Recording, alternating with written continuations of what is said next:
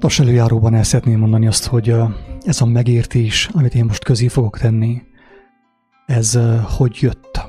Úgy gondolom, hogy azáltal is, hogy megosztom, hogy bizonyos felismerések miként jönnek, bizonyos megértések miként jönnek, számomra azáltal is tudok segíteni a kedves hallgatón, tudom inspirálni őt arra, hogy még inkább megtalálja, egész pontosan még inkább ráhangolódjon a megértés, az igaz megtérés és megértés útjára, ahol igaz forrásból jönnek számára az életet adó bölcsességek, az élet igazsága, mondjam azt. És az történt, hogy a kedves barátommal beszélgettünk, próbáltunk megbeszélni bizonyos dolgokat, megérteni bizonyos dolgokat, és a közben, beszélgetés közben, miután megnyíltunk, úgymond, és elmondtuk azt, amit megértettünk egymásnak, úgy jöttek ezek a megértések, amit én most közé fogok tenni ebben a videóban. És nyilván ez is azt igazolja, hogy amit Jézus mondott, az igaz, hogy ahol ketten vagy hárman összegyűlnek, összetalálkoznak az ő nevében, vagy az igazság megismerésének őszinte vágyával, ott van ő is, tehát nem tud nem ott lenni. Szinte így is fogalmazhatnánk. És ez a lényege talán az egész útnak, földi utazásnak, hogy az ember vágyakozzon arra, hogy megértse az élet lényegét, az élet igazságát, megismerje azt, és megélje azt. És miközben ezt cselekszi, ezt teszi, megismeri, megérti, és megéri az igazságot, aközben azt meg is osztja.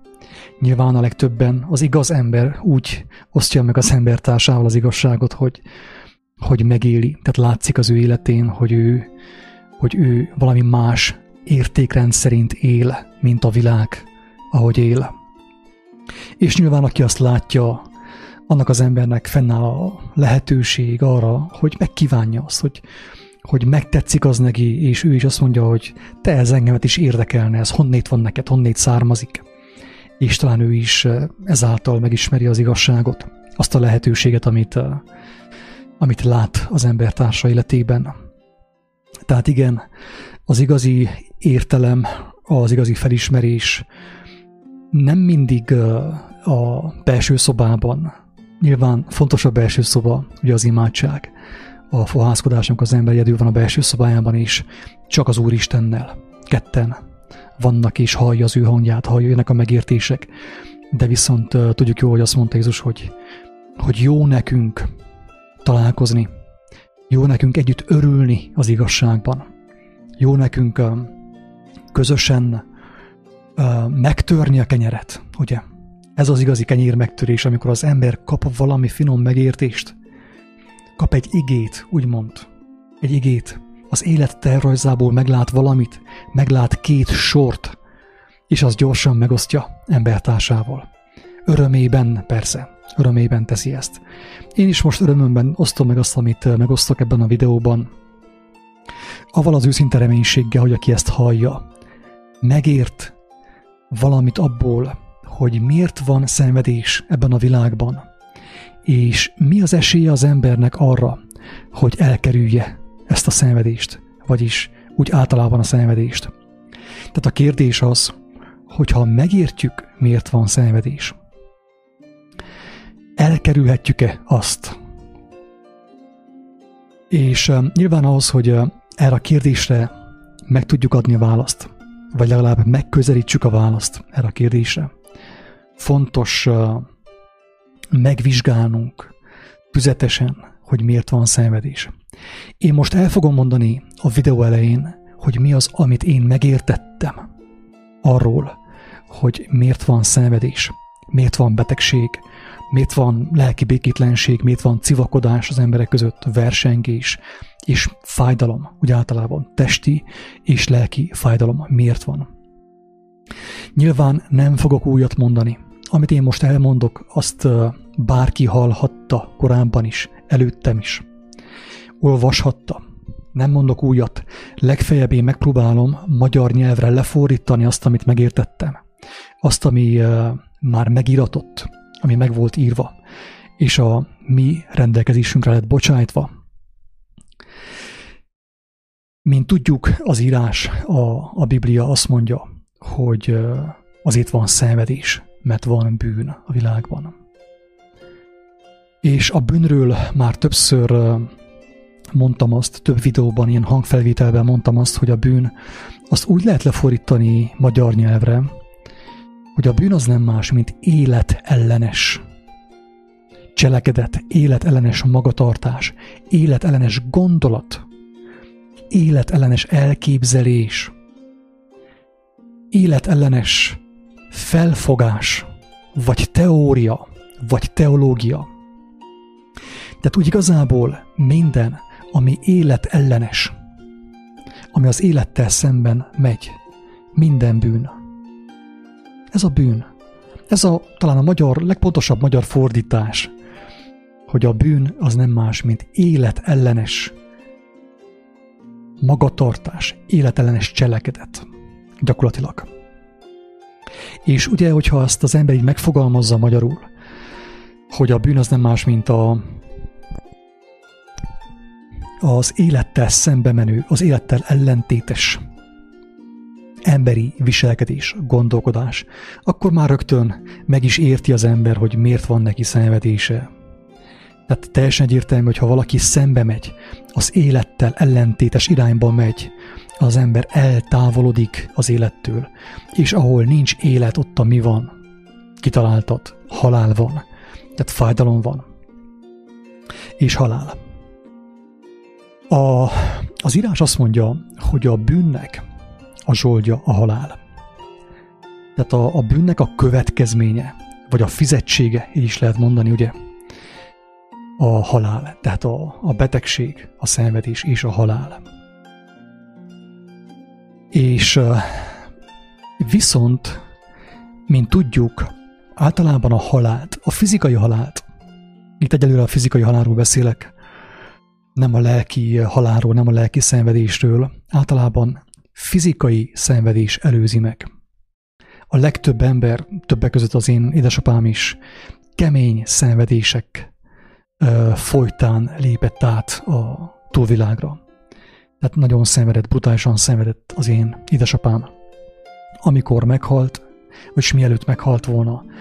És az igazság az, hogy ő is motivált, ennek a látványa, az ő halálának és a szenvedésnek a látványa motivált engemet arra, hogy mindent félretegyek, amit értéknek mond a világ, és megkeressem az élet értelmét. Azt mondtam, hogy ha én nem látom az életnek az értelmét, és az egész erről szól csupán, amit én ottan láttam a szemeim előtt, akkor nincs értelme az egész életnek. Tehát nem lehet értelme, hogyha az egész csupán erről szól, hogy egy viszonylag jó lelkű ember 60 évesen brutális szenvedések között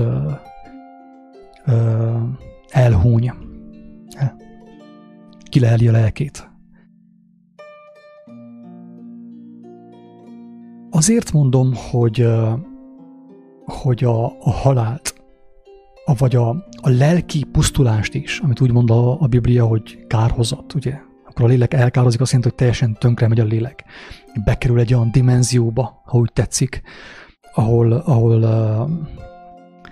ahol nem lesz része másban, mint fájdalomban, mert ő azt választotta ebben az életben. Ugye? Tehát kárba vész a lélek. A lélek, amelynek tehát lenne lehetősége arra, hogy élvezze az életet, úgymond. Hogy megteljen élettel és növekedjen az életben. Az a lélek ugye úgy dönt szabad akaratából, hogy a halált választja. Persze, mint ahogy Jézus is mondta, a legtöbb lélek nem tudja, hogy ő hogyan választott, hogyan döntött. Ezért mondta azt a halála előtt, hogy Uram, bocsássál meg nekik, mert nem tudják, mit cselekednek. De menjünk vissza a kérdéshez, hogy miért van szenvedés. Miért van szükség szenvedésre? Most ez a kérdés egy picivel különbözik az előzőtől. Attól, hogy miért van szenvedés. Úgy fogalmazok, hogy miért van szükség szenvedésre. És ez a kérdés már többet elmond a lényegről azok számára, akiknek van füle a hallásra. Hogy azért van szenvedés, mert az embernek szüksége van valamelyest szenvedésre. Hogyha az ember nem szenvedne, hogyha az ember hibázik, az élet ellen megy, úgymond bűnös cselekedetet hajt végre, és azt nem követi a szenvedés, akkor az ember nem szembesül a bűnös cselekedetnek a következményével. Érthető? És már is eljutottunk arra pontra, amire az előző videóban is. Miszerint a szenvedés is lehet hasznos. Bizonyos embereknek barátja a szenvedés. Másoknak meg ellensége a szenvedés. Pontosan, mint ahogy mondtuk a félelemről, hogy bizonyos ember típusnak barátja a félelem. A másikot megöli a félelem. Ugyanez a helyzet a szenvedéssel is. Egyeseket a szenvedés megöl, elpusztít, de nem csupán testileg, hanem lelkileg is meggyötör, teljesen tönkretesz. Másokat a szenvedés meg életre hív, szó szerint. Erről amúgy már többször beszéltem. Tehát elmondtuk azt, hogy a szenvedésnek azért volt az ember úgy beállítva, biológiailag, lelkileg, hogy tudjon szenvedni, hogy ő tudjon szembesülni a helytelen döntések következményével. Érthető? Ez a lényeg, kedves hallgató. Mert az az ember, akinek van lehetősége szembesülni a helytelen döntések, a hazugságok, az életellenes gondolkodás és cselekedet következményével, akinek van lehetősége szembesülni, annak az embernek van lehetősége megmenekülni is. Ez a lényeg az egészben. Sőt, úgy is fogalmazhatnánk, hogy csak annak a személynek van lehetősége a megmenekülésre, az üdvösségre, ugye, bibliai nyelven szólva, akinek van lehetősége szembesülni. És annak van lehetősége szembesülni, kedves hallgató, most jól kapaszkodjál meg, akinek van lehetősége szenvedni. Kellemetlen gondolat, nem egy divatos gondolat, aki Szabó Pétert szereti, ezt nincs, ahogy szeresse. Aki szereti a pozitív gondolkodást, az agykontrollt, ami megy az interneten, amit meg lehet vásárolni különböző guruktól, sok pénzét, az nincs, ahogy szeresse ezeket a szavakat. De aki megérti ezeket a szavakat, az ember már nagyon közel van ahhoz, hogy rálépjen arra az útra, ami életre viszi őt. A hatalmas, kellemetlen csalódás helyett, a szakadék helyett. Tehát ugye azt mondtuk, hogy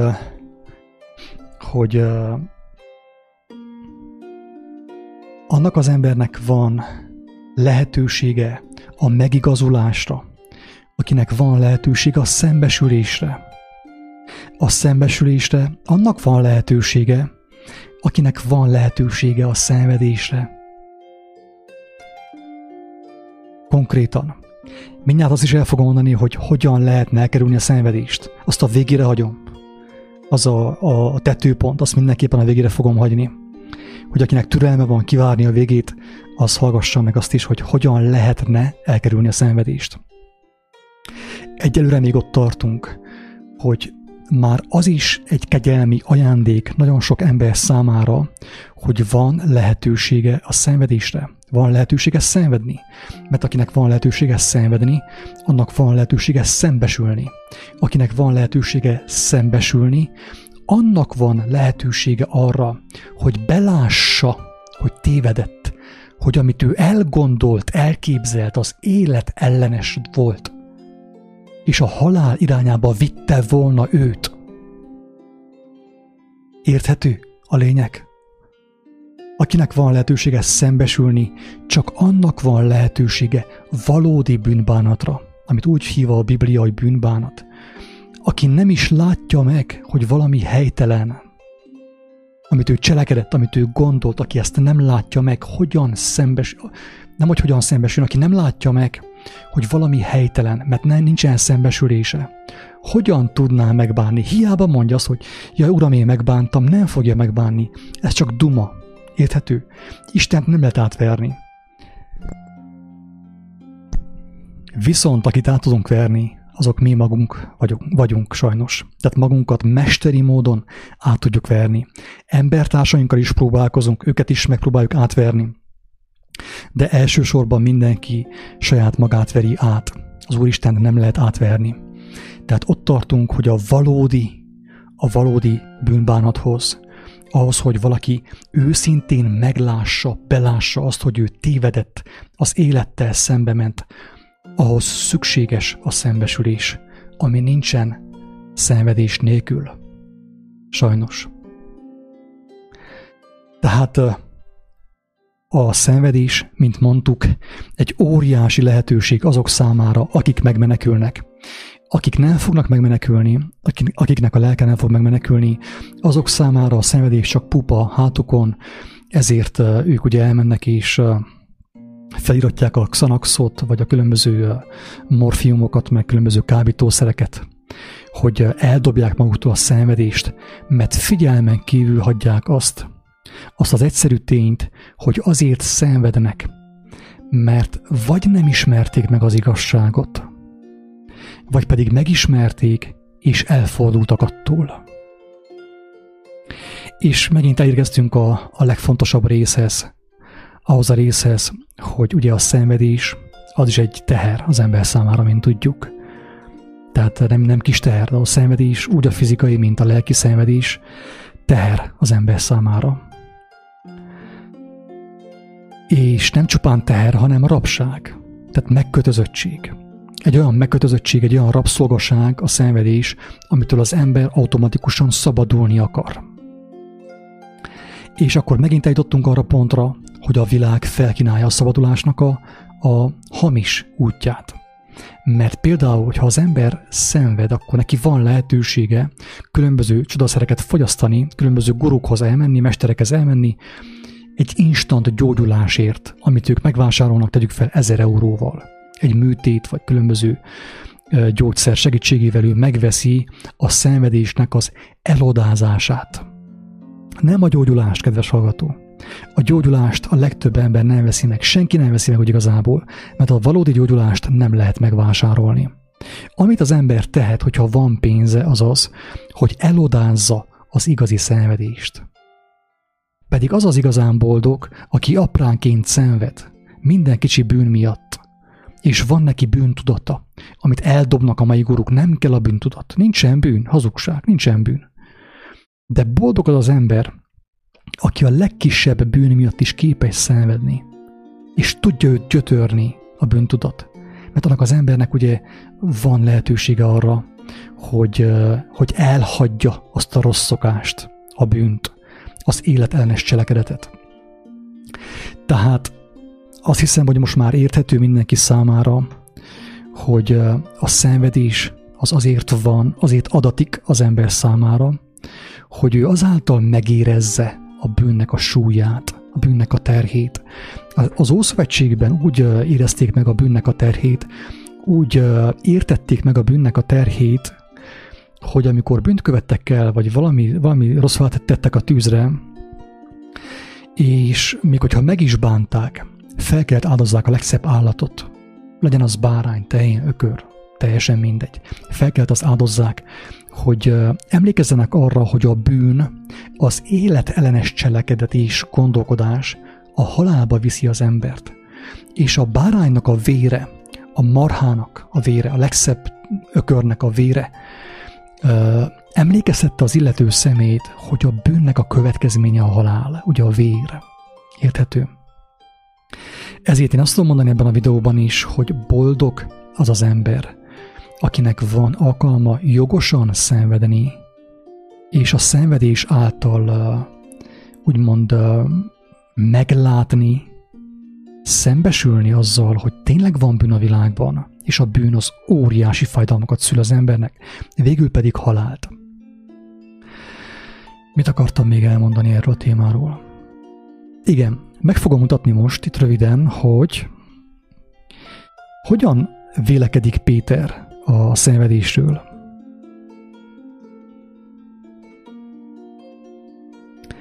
Tehát Péter apostol azt mondja a szenvedésről az első levelében, a 4. fejezetben, hogy minthogy azért Krisztus testileg szenvedett. Tehát ugye Krisztus ő testileg szenvedett, holott ő nem volt bűnös, de mégis testileg szenvedett. Hogy miért? Én remélem, hogy minél többen megértik azt, hogy ő miért szenvedett, hogyha nem volt bűnös. Mert a szenvedés ugye automatikusan a bűn miatt van. Tehát hogy van az, hogy Jézus nem volt bűnös, és mégis szenvedett? Akik hisznek a karmában, a reinkarnációs tanokban, azt mondják, hogy valahol az előző reinkarnációjában ő is bűnt követett el, és azért kellett szenvednie neki ebben az inkarnációjában. Na de akinek az Úristen megvilágította ezt a tant, hogy ez valójában milyen tan és honnét származik, és látja az igazságot, az tudja, hogy valójában a Krisztus szenvedése mitől volt, minek a következménye. Azt mondja Péter, hogy minthogy azért Krisztus testileg szenvedett, fegyverkezetek fel ti is azzal a gondolattal, hogy aki testileg szenved, megszűnik a bűntől. Tehát Péter ugyanazt mondja egy mondatban, amit én elmondtam 100 mondatban. Tehát Péter ennyivel bölcsebb ember volt, mint én. Elmondtam, ugye körülírtam, körülmagyaráztam, hogy a szenvedés, ugye a testben való szenvedés által az ember elszakad az életellenes magatartástól. Érthető?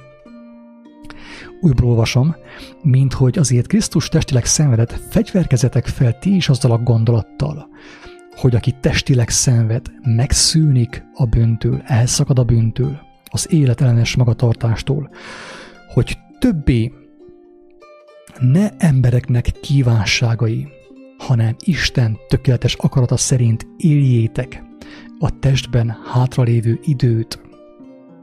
Mert elég nékünk, hogy életünk elfolyt idejében a pogányok, az istentelenek akaratát cselekedtük. Járván festlettségekben, kívánságokban, részegségekben, dobzódásokban, ivásokban és undok bálványimádásokban. Tehát a lényeg az, amit Péter is elmond, azt próbáltam én összefoglalni, hogy a szenvedés által az ember lehetőséget kap arra, hogy elszakadjon attól, ami meg tudná ölni az ő lelkét. A szenvedés által, a bűn következtében történő szenvedés által az ember lehetőséget kap arra, hogy elszakadjon attól a magatartástól, attól a gondolkodásmódtól, attól az életviteltől, ami meg tudná ölni az ő lelkét. Azt mondja Jézus, hogy ne attól féljetek ti, akik a testet megölik, de a lelket meg nem ölhetik, hanem inkább attól féljetek, aki a testtel együtt a lelket is elpusztítja, lelket is szenvedésre ítéli. Tehát attól kell tartani, hogy igazából, ami a testtel együtt a lelket is szenvedésre ítéli.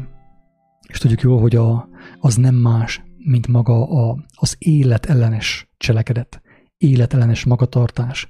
Igazából a bűntől kéne tartsunk, hogy ne érintsük azt semmilyen formában, mert azáltal a lelkünk is tönkre megy. Hogyha valaki minket megöl, mert haragszik ránk azért, mert hallotta az igazságot tőlünk, és az őt bántotta, az nem probléma, azt mondja Jézus. A probléma az, hogyha valaki a testével együtt a lelkét is elveszíti, mert a testet, mint tudjuk, mindenki el fogja veszíteni. Viszont a lelkét nem mindenki fogja elveszíteni. És akkor most áttérnék arra a kérdésre, hogy hogyan lenne esedékes elkerülni a szenvedést. Tehát,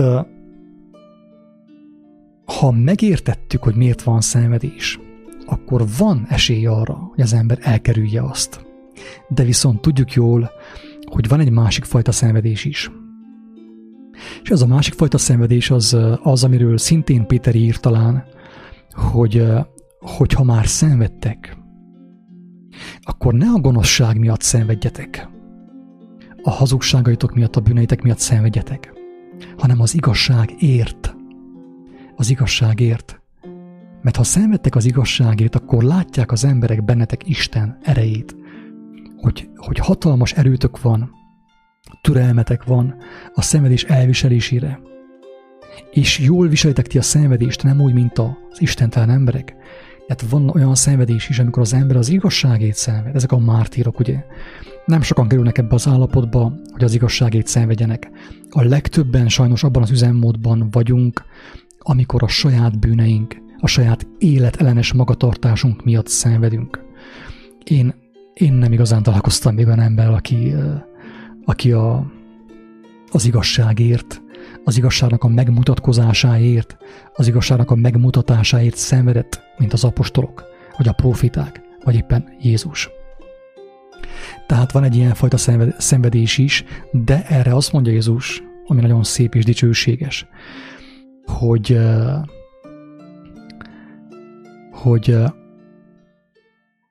vegyük fel az ő terhét, az ő igáját, az ő keresztjét, mert az ő igája gyönyörűséges, az ő terhe könnyű. Ezzel azt is sugallja, hogyha valaki az igazság miatt szenved, az óriási erőt kap az Úristentől. Tehát igazából nem ő szenved, hanem tehát azt a terhet, ugye, Isten hordozza, a gondviselő hordozza. És ezáltal is megmutatkozik az, hogy mire képes egy olyan személy, akiben az Úristen lelke van, akinek az Úristen a gondviselője. Tehát szinte azt is mondhatjuk, hogy aki az igazságét szenved, jóformán nem is szenved. Mert azt mondta Jézus, hogy az én terhem könnyű, az én igám gyönyörűséges. Aki az ő terhét vette magára, annak is a terhe könnyű, és az igája gyönyörűséges. És akkor most visszaugrunk arra a kérdésre, hogy hogyan lenne elvileg elkerülhető a szenvedés.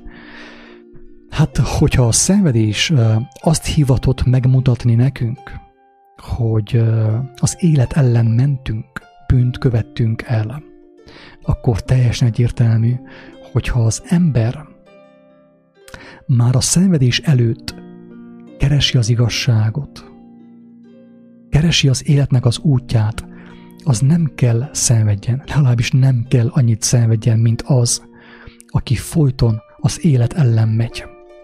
És erre mondja a zsoltáros, a legelső zsoltár, gyönyörű szép zsoltár, érdemes elolvasni. Beteszem a képernyőre, hogy akinek kedve van, böngésze.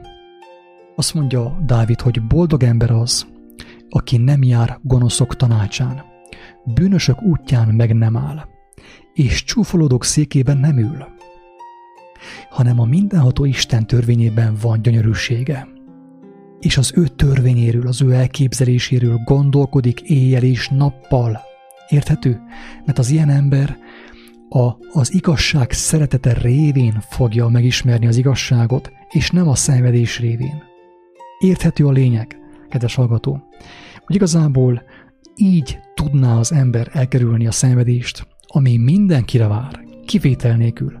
A szenvedés előbb vagy utóbb, így vagy úgy, mindenkire vár. Nem az én szavaim miatt egyébként, hanem amiatt, mert ez az életnek a rendje, hogyha valaki az élettel szembe megy, az élet ellen cselekszik, gondolkodik, annak előbb-utóbb szenvednie kell. Ezt senki nem kerülheti el.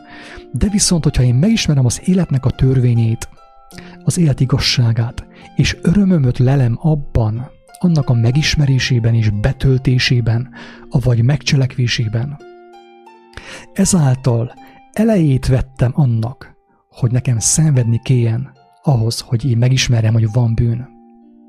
Érthető a lényeg? Tehát boldog ember az, aki nem jár gonoszok tanácsán, nem jár a világi guruk tanácsán, a mesterek, a keresztény pásztorok tanácsán, bűnösök útján meg nem áll, és csúfolódók székében nem ül, hanem az Úr törvényében van gyönyörűsége. És az ő törvényéről, az ő igazságáról, az élet igazságáról gondolkodik éjjel és nappal, és azt éli meg. Azt mondja erre a zsoltáros, hogy ez olyan lesz, mint a folyóvizek mellé ültetett fa, amely ideje korán megadja gyümölcsét, és levele nem hervad el, és minden munkájában jó szerencsés lészen. Tehát ennyi. Így lehetne elkerülni a szenvedést. Jézus azt mondja erre, hogy boldogok, akik éhezik és szomjozzák az igazságot, mert ők megelégítetnek. Aki a bűn helyett, a világnak az útjának a követése helyett az igazságot keresi, azt éhezi, és azt mutatja meg embertársainak, annak nem kell szenvednie. Mert aki ismeri az életnek az igazságát, annak kevesebb az esélye, hogy az igazság ellen megy. Mert abból van a szenvedés, amikor az ember az igazság ellen megy, az életnek a rendje ellen megy. Tehát a szenvedés, és ugye a legdurább az egészben az, amit még beszélgettünk ezzel a kedves személlyel, hogy nagyon sokszor ugye az ember már immunissá válik a szenvedésre. És azt mondja, hogy őt nem érdekli, hát ő tud szenvedni. Ilyen is van, el tudom képzelni, hogy van ilyen is. Isten tudja. De viszont az szokott történni, hogy az embernek a bűne, az embernek az életellenes magatartása, gondolkodása, viselkedése kihat az ő környezetére is, és ilyen szempontból óriási biztonság az ember számára a család, a feleség, a férj, a gyermek, a szeretteink. Mert az életrendje szerint, hogyha a felnőtt bűnben van, az anyuka, apuka bűnben van, hazugságban van, az élet ellen megy, akkor a gyermek is szenved amiatt, mert ő a hamis igét kapja az ő szüleitől, és szenved a szülei miatt. És nagyon sok szülő, pontosan a gyermek szenvedése által érti meg, hogy ő hazugságban élt az életét, és fontos neki megismerni az igazságot, Istenhez fordulni. Tehát ez a legdurább szerintem, hogy az én gonoszságom, az én hazugságom, az én bűnöm miatt egy ártatlan ember szenved, egy olyan ember szenved, akinek nem kéne szenvednie, mert ő nem követte el azt a bűnt, amit én elkövettem. De amikor látom azt, hogy egy ártatlan ember szenved, valamelyik családtagom szenved, az én hazugságom miatt, az én gonoszságom miatt, akkor már egy erősebb motiváció van arra, hogy elgondolkozzak azon, hogy ez a bűn, ez nem játék, ez tényleg szenvedés szül, és nem csak számomra, hanem azok számára is, akik közel vannak hozzám. Tudjuk jól, hogy az Ószövetségben szépen meg van mondva, hogy amikor a férfi és a nő egybekelnek, lesznek ketten egy testé, szó szerint. És főképp, hogyha mind a kettő igazságszerető, Isten szerető ember, akkor az Úristen egybeformálja őket. Én olyanról hallottam, és látok ilyeneket, hogyha a nő téved valamiben, a férfi szenved miatta. Hogyha a nő ragaszkodik a hazugsághoz, a bűnhöz, a férfi is szenved miatta, mert ők ketten egy test, egymásért felelősséget kell vállaljanak. Ha a férfi téved, ilyent is hallottam. Hát nem, hogy hallottam, láttam ilyent sajnos. Sőt, én is elkövettem ilyen hibát. Nem épp ilyen, de követtem el én mást. Hogy amikor a férfi követel butaságot, bűnt, úgymond, életellenes cselekedetet, akkor az ő társa is szenved. Miért? Azért, mert az Úristen egybeformálta őket. Amikor látja az ő társa, tehát látja az asszony, a férjének Az, hogy a férjét milyen szellemiség viszi és hova viszi, ő is szenved miatta. Így van-e? Olyan volt, hogy egy úriember többet ivott a kelleténél, tehát kicsit úgymond visszaélt a italozását, hogy jó Jézus nem azt mondta, hogy ne ígyunk meg egy pohár bort, hanem arról szólt, hogy ne abból szerezzük meg az örömünket, ne attól részegedjünk meg, hanem Istennek a jelenlététől, úgymond. És amikor az úriember kicsivel többet ivott, mint amennyit néha megiszik, soha nem viszi túlzásba, de amikor egyszer túlzásba vitte, az ő felesége rosszul lett tőle. Na, érthető most már, hogy mire való a család, hogy miért jó a család? Sajnos egymásért szenvedünk sokszor, de viszont még ez is egy óriási lehetőség arra, hogy szembesüljünk. És egyúttal én fel is hívnám a kedves hallgató figyelmét, hogy ez a mai világ, amiben mostan vagyunk, attól is sátáni, vagy igazából attól sátáni, és attól nagyon veszélyes a lélek számára, hogy az embertől el van véve a szembesülés lehetősége. Vallási irányzatok, tanok, különböző meditációk, különböző, emberi technikák, meg különböző műszerek vannak feltalálva arra, hogy az embernek a figyelmét elfordítsa a szembesülésről. Senki nem akar szenvedni, ezért az ember gyorsan elszalad, elmegy jogázni, elmegy mantrázni, elmegy agykontrollra, hogy elfordítsa az ő tekintetét a szenvedéséről. De azáltal nem csupán a szenvedésről fordítja a tekintetét, hanem az ő szenvedésének a forrásáról, a bűnéről. És aki nem szembesül a saját bűneivel, kedves hallgató, a saját gonoszságával, a benne lévő életellenes kódokkal, aki nem szembesül, nem tud megtisztulni, nem tudja igazán megbánni azt, nem tud megszabadulni az ő bűneitől. És aki nem tud megszabadulni a bűneitől is, úgy hal meg, a tisztátalan lelket viszi a túlvilágra. Ez van. Ez van sajnos. Tehát többször beszéltem arról is, hogy ma, hogyha egy baleset éri az embert, akkor gyorsan jönnek a mentők, s be a kábítószert, a zsibbaszót, meg minden is, elveszik az ő fájdalmát. És az ember vigyorog, be van teljesen lőve, és vigyorog azon, hogy szinte meghalt. De hogyha nem lett volna a fájdalomcsillapító, nem lett volna a műszer, amivel elveszik tőle a fájdalmat, akkor nem vigyorogna, akkor sírna és jajgatna. És érezni azt, hogy mit szül a bűn.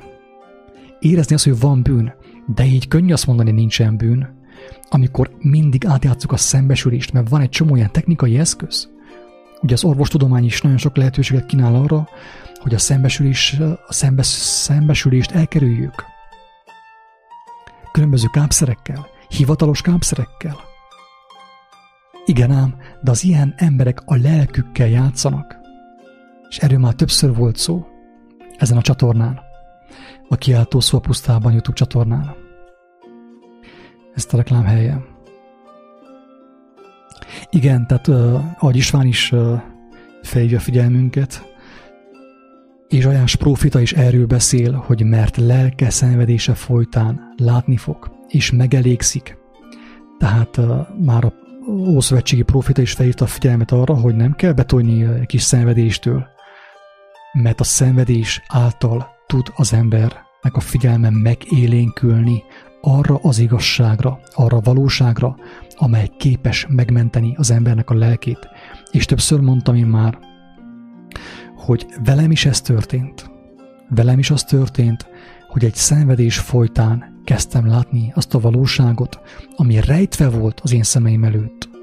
Miért volt rejtve? Azért volt rejtve, mert én is ugyanazt csináltam, amit te, és amit a legtöbben. Buliztam, jól éreztem magamat a világban, táncoltam, ittam, motoroztam, kalandoztam, csajoztam, mindent. Tehát a figyelmem folyton le volt kötve, nekem soha nem volt lehetőségem azzal, hogy szembesüljek azzal, hogy azért álljon meg a verekedés, mert az nem jó, hogyha én Én úgy teszek, mintha a világ összes fehér nép az enyém volna, mint az összes nőt nekem teremtette volna az Úristen. Nekem ezzel nem volt időm szembesülni. Hogyha megbántottam őket valamivel, akkor azt úgy értettem, úgy értelmeztem én önkényesen, hogy hát túl érzékeny, és nem érti a lényeget. Nem én vagyok a hibás, hogy ő megbántódott, hanem ő, mert túl érzékeny, és mit tudom én, nem érti a lényeget ő. Óriási hazugságban voltam, és azt sem merem kijelenteni, hogy most már mindent látok, mindent jól csinálok. Nem erről van szó egyáltalán, hanem arról van szó, hogy a szenvedés az ember barátja. Nincsen szenvedés, ha nem volna hazugság az életedben, kedves hallgató. Hogyha nem volna bűn, életellenes gondolkodás az életedben, akkor nem szenvednél. Mitől szenvedjél? Nincs semmitől szenvedjél. Így van, nem? De sokkal könnyebb nekünk ráfogni a szenvedést a külső tényezőkre, hogy a víz nem eléggé tiszta, meg a levegő is nem eléggé tiszta, meg a globális felmelegedés. Nem. Hazugság. Ez mind hazugság, őrültség. Az emberek lelkével játszanak. Ezek akik az ilyen propagandát terjesztik, hogy a globális felmelegedés miatt van probléma a világban, meg az iszlám terroristák miatt nem. Az európai emberek, az Európában élő egyének saját személyes bűneik miatt, hazugságaik miatt, életellenes magatartásuk miatt van szenvedés. Úgy Európában, mint keleten, mint nyugaton, mindenhol a világban. És igen, igaz az, hogy ha valaki megérti, hogy miért van szenvedés, az elkerülheti azt. Valamilyen mértékig persze elkerülheti azt. Egyértelmű. Legalább a hülyeség miatt nem szenved. A butaság, a saját hazugsága miatt nem szenved. Az ilyen személy. Elkerülte a saját bűnei, a saját gonoszságai miatti szenvedést, és legfeljebb szenved az igazságét, de akkor azt már örömmel teszi. Mert Istvánnak, amikor megölték őt, Istvánt, az arca tündökölt, ragyogott az arca. Olyan volt az ő arca, mint egy angyalé, mint egy angyalnak az arca, amikor ő haldoklott. Miért? Azért, mert Jézus azt mondta, hogy az én terhem könnyű, az én igám gyönyörűséges. István Istennek a lelkével viselte el a fájdalmat. Azt, hogy megkínozták őt és megölték őt. És nem mindegy, hidd el, kedves hallgató, hogy nem mindegy, hogy az ember azért szenved, mert gonosz, tele van a szíve gonoszsággal, hazugsággal, paráznasággal, vagy pedig azért szenved, mert volt bátorsága őszintén kimondani az igazságot, megmutatni az igazságot, hogy aki azt hallja, megmenekülhessen. A két szenvedés nem ugyanaz. Egyik nagyon nehéz, óriási szenvedéssel jár, ugye? Az ember jajgat, és még fájdalomcsillapítókkal is durván jajgat és szenved, sír, ordít, ugye? Ez a világi szenvedés, amikor az ember a bűn miatt szenved.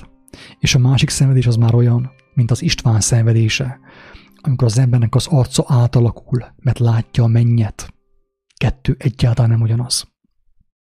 De alapjában véve az örömhír az, hogy a hazugságból, a hiába valóságból, a hamis gondolatokból, a bűnökből származó szenvedést az ember elkerülheti, hogyha megismeri az igazságot. Hogy mi az igazság? Én most nem fogom elmondani A-tól Z-ig, hanem inkább elmondom azt, hogy Jézus azt mondta magáról, hogy ő az út, az igazság és az élet.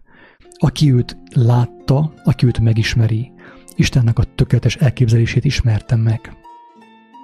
És az ilyen személy meg tud szabadulni a fölösleges szenvedéstől. Röviden ennyit.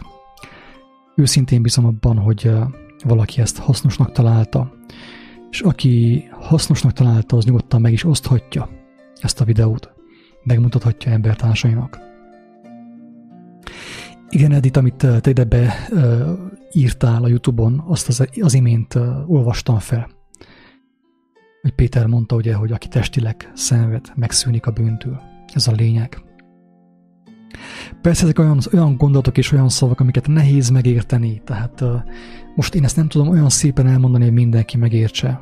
De nem is az a lényeg, hogy én mindenkivel megértessem, mert nem tudom megértetni. Gyenge a hangom, nincs elég erő a hangomban, dadogok, minden bajom van.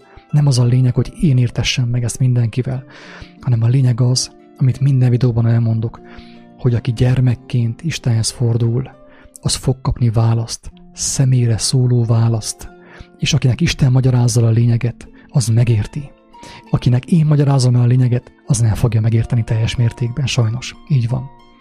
Isten áldjon mindenkit. Sziasztok!